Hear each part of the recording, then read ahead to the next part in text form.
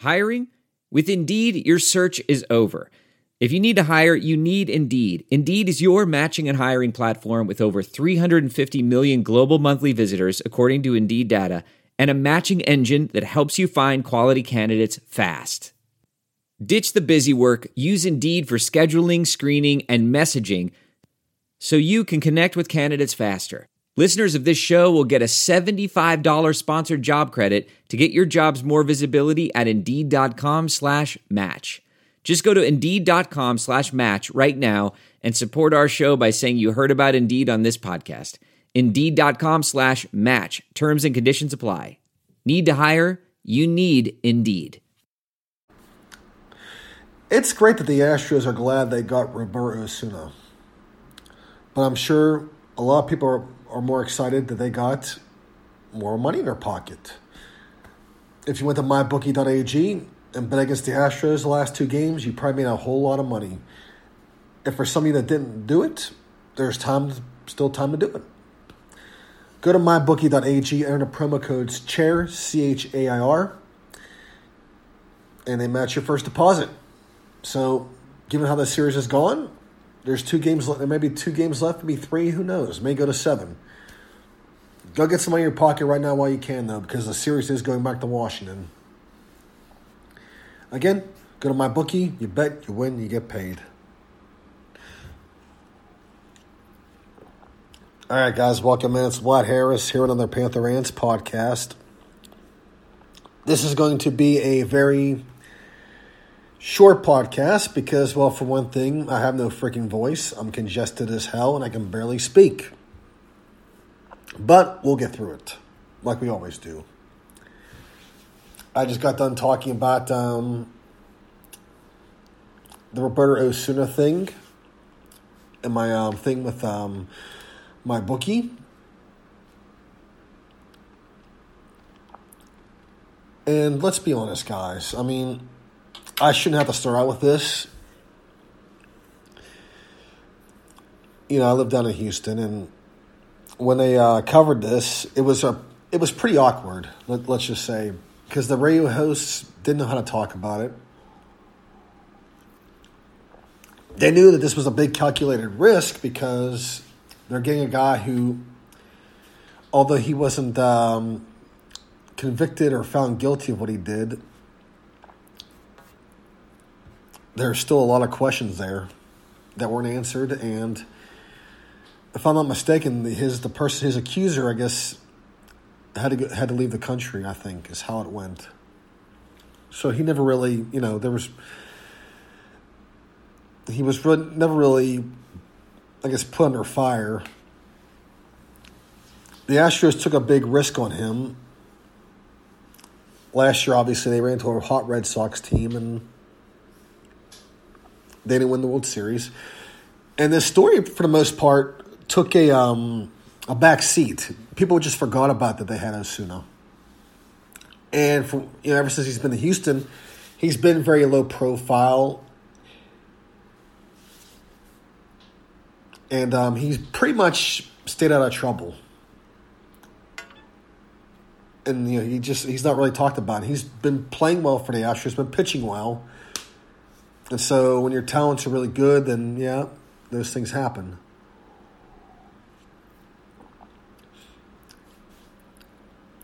It was all going well for him until they won the ALCS this year. And his GM had to, brag about how glad they were they got Osuna. It was Taubman that made the comment. I haven't seen any film, but there's plenty of witnesses on how he did it. And rumor has it, I guess one of the persons there, I guess, has written about this, about the Astros signing him or trading for him. And I guess he obviously had a bone to pick with some of these people. For me, I feel bad for the Astros because they won the ALCS. They worked their asses off. They played 170-plus games, and they're going to the World Series. And really, it should be a celebration of them going to the World Series. Instead, it turns into this. their assistant GM had to go ahead and run his mouth. And now the Osuna story is a story again. But yeah, when he was traded, when he got traded to Houston, the coverage was kind of awkward because they didn't know how to go about it. And I know, one morning show in Houston, the guys got into a big argument over it, where it led to one of the hosts getting mad and leaving the studio. Mainly because the argument was, I believe the one guy was Seth Payne said that, if Roberto Osuna has to go somewhere else and get a job, not in baseball, then so be it. And their person argued, about giving him a second chance.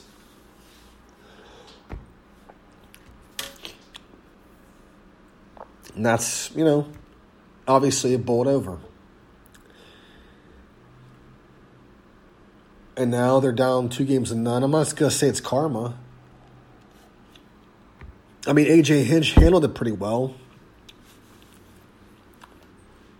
And said the right things because he knows he has a clubhouse to manage. And he can't have this type of distraction.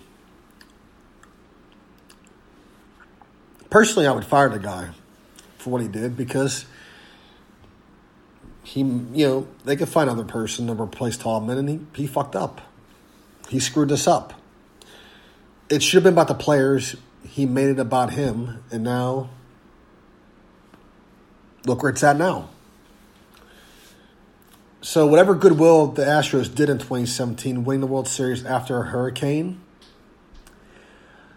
and being these great guys, it's all gone now. It was on rough waters last year when they signed Osuna, but it went away because they didn't win the World Series. And it was pretty much forgotten about. But now we're back in it again, and now they're in a world of pain right now. And now they have to go back to Washington down 0-2 because they started their 2 aces, and look what happened. They lost both games. Game 1 they could have had. Game 2 they just got blown out. Oh my God, I mean,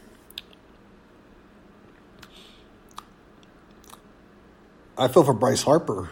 Well, not really. I mean, I don't think no one should feel bad for Bryce Harper. He's getting paid. And who knows, he may get a World Series with the Phillies. But now his former team is now 2 games away from this. Anyways, guys, let's get back to Pitt football. Pitt's got Miami this week. It's a noon kickoff, so, Friday night, try not to get too hammered because you have to get up Saturday morning. But, hey, you get the tailgate in the morning, plenty of time to drink. Or if you don't drink, plenty of time to celebrate. It's homecoming, or should we say HAMComing. Pitt Twitter is having their Hellgate.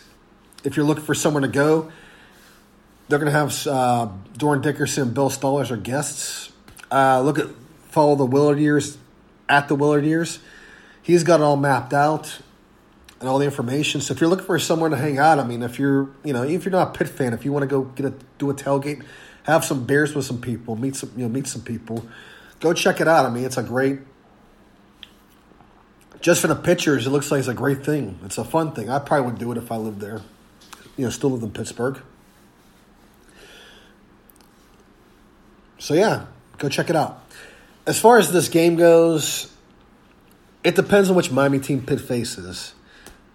Is it going to be the Miami team that faced Virginia? Or is it be the one they face Georgia Tech? Because Georgia Tech beat Miami on trick plays because Miami's secondary is horrible. They have great athletes. They just can't cover anybody. Their front seven is going to be stout as always because that's Miami. So Pitt's going to have a hard time running the ball against them. But Pitt's going to have to throw the ball again. And they got to protect Kenny Pickett because they're going to come at him. But if you've done some ring on Miami, you've noticed that Manny Diaz, he's lost his team. And there's a lot of mutiny going on in the locker room right now. So there's a good chance Pitt could luck out in this game, and they can win it because this team may have quit on their coach. And the quarterback situation is unstable because they're shuffling quarterbacks. One quarterback is very mobile, but he can't read coverages. He turns the ball over. And the other one, he holds on the ball too long and takes sacks. So it depends on which guy that they use. I don't know which one they're going to use at all, but offensively, they're averaging 40 yards a game. They're close to us. They're averaging 279 yards passing, 129 yards rushing.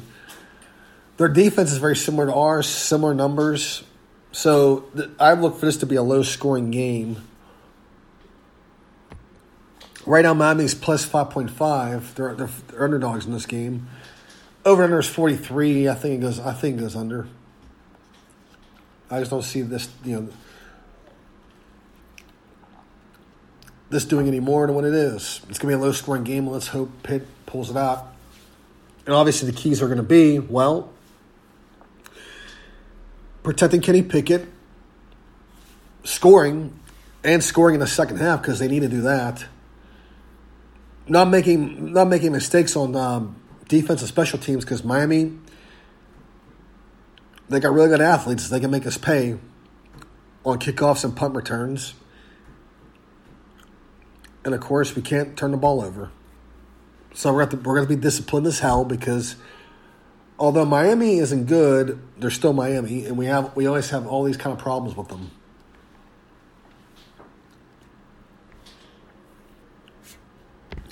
And if Pitt wins, well, we stay alive in the Coastal Division.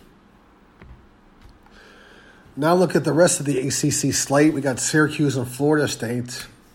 That should be a fun game, actually. Probably a high-scoring one. I think Hughes wins it, though. Florida State's just... they're a dumpster fire. Virginia and Louisville, this should be an interesting one. Well, it depends. I mean, Louisville, after they won a few games, people were hyping them up. But they may get some more hype after this one, depending on how things go. They have, their offense was non-existent against Clemson last week after they scored so many points. But, for Virginia, it depends on Bryce Perkins, on how he does. They're going to get a big game from him. Virginia's 3.5-point favorites. A lot of people, I would love to see Louisville win this one. We all do. I think Virginia wins it, though. Duke and North Carolina, it's not exactly your basketball rivalry. It's football. Duke got hammered last week by Virginia, which surprised the hell out of me. And North Carolina took a loss as well. I don't know. I'm probably going to go with... it's at North Carolina. I think I'll go with Duke. Boston College and Clemson, that's a no-brainer. Clemson's going to beat the crap out of Boston College. And as we look at the rest of the top 25, SMU placed Houston tonight. Houston's got a bunch of guys redshirting, and it's a bunch of mutiny there. I think SMU wins this one. They cover the 13.5. Houston last week struggled against UConn. They barely won that one, 24-17. Score one for Randy Edsel. Wisconsin and Ohio State, this was an intriguing matchup 2 weeks ago. But then Paul Christ went Paul Christ, and they lost to Illinois in the last seconds. Now it's 13th ranked Wisconsin against Ohio State, and the point spread's 14.5. I think Ohio State wins and covers. I don't think Wisconsin has the right answer for them right now.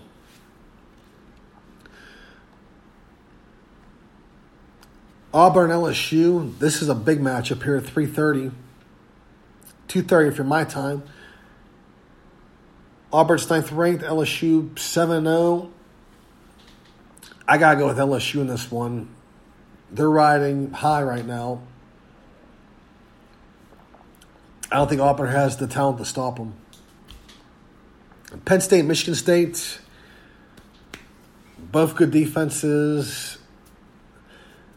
Michigan State's offense has been dismal, and I don't see it getting better for them. Penn State rides in as a 6.5-point favorite. Michigan's coming off a 30-0 loss to Wisconsin and a 34-10 loss to Ohio State. So if you look at the trends here, unless Michigan State has magically figured something out, Penn State should blow them out with no problem. I think Michigan State's defense keeps it close for a while, but then that's that.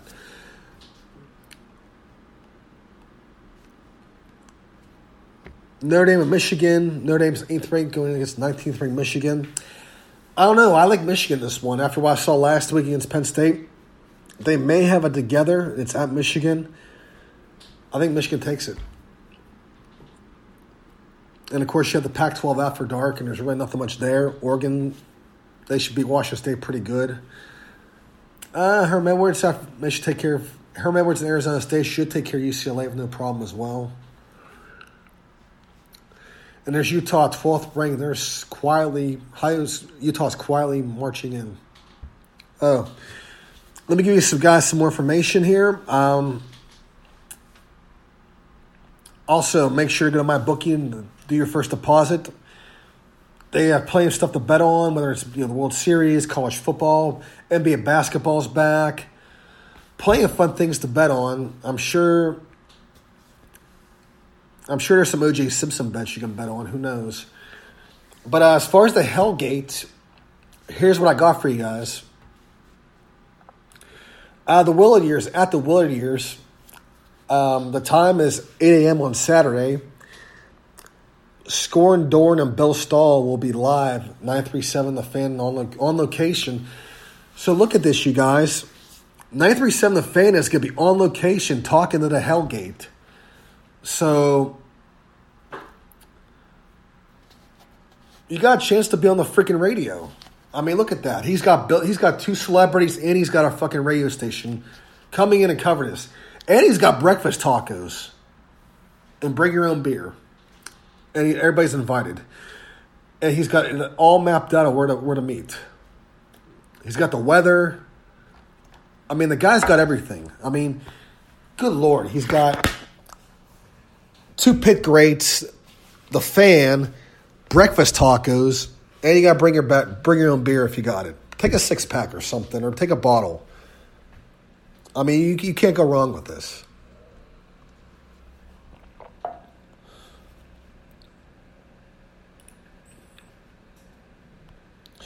Also, guys, it's also been 5 years since Pitt unveiled the return of Pitt script. Obviously, it happened in 2014. I remember that day. If it was yesterday, where the decals were being put on, and we saw the helmet for the first time, and Steve Pearson announced that we were going back to this, and this was going to be our brand forever. Steve obviously was feeling a lot of heat at this time because, well, things were just going really, really bad. The Paul Chryst era was a clusterfuck. I mean, we had a really good offense. Our defense was bad. And I think the day of that game, the day we had the first script game, it was against Georgia Tech. Pitt fell down 20-0 early in the game. And I think we also, beforehand, he had festivities as well. He brought in a band to play, and I forget who the hell it was. Was it Eve 6? It was some of an obscure alternative band from the early 2000s. I forget. It may have been Eve 6, I think. Definitely not the Clarks. But I do remember when this came back. And not too long after that, Pearson was gone, and then Pat Narduzzi came in, and then we got, we got Jeff Long. Not Jeff Long, shit. That was Pearson 1. Oh, yeah, we got Scott Barnes eventually. And we all knew how that worked out. I mean, there were some things he did, but of course he destroyed the basketball program single-handedly with one bad hire. Well, he hired him, he destroyed it, but then he left in the middle of it. He just gave Stallings a job and said, okay, I'm going, bye. But for Peterson, this was a kind of a last-ditch effort for him because morale was very low. And they wanted him gone. So this was his way of trying to win back his base. And it just failed miserably. I think that if we would have held on Steve Pierce until at least one more year, we could have gone on. We could have got the on-campus staying back. I believe we could have.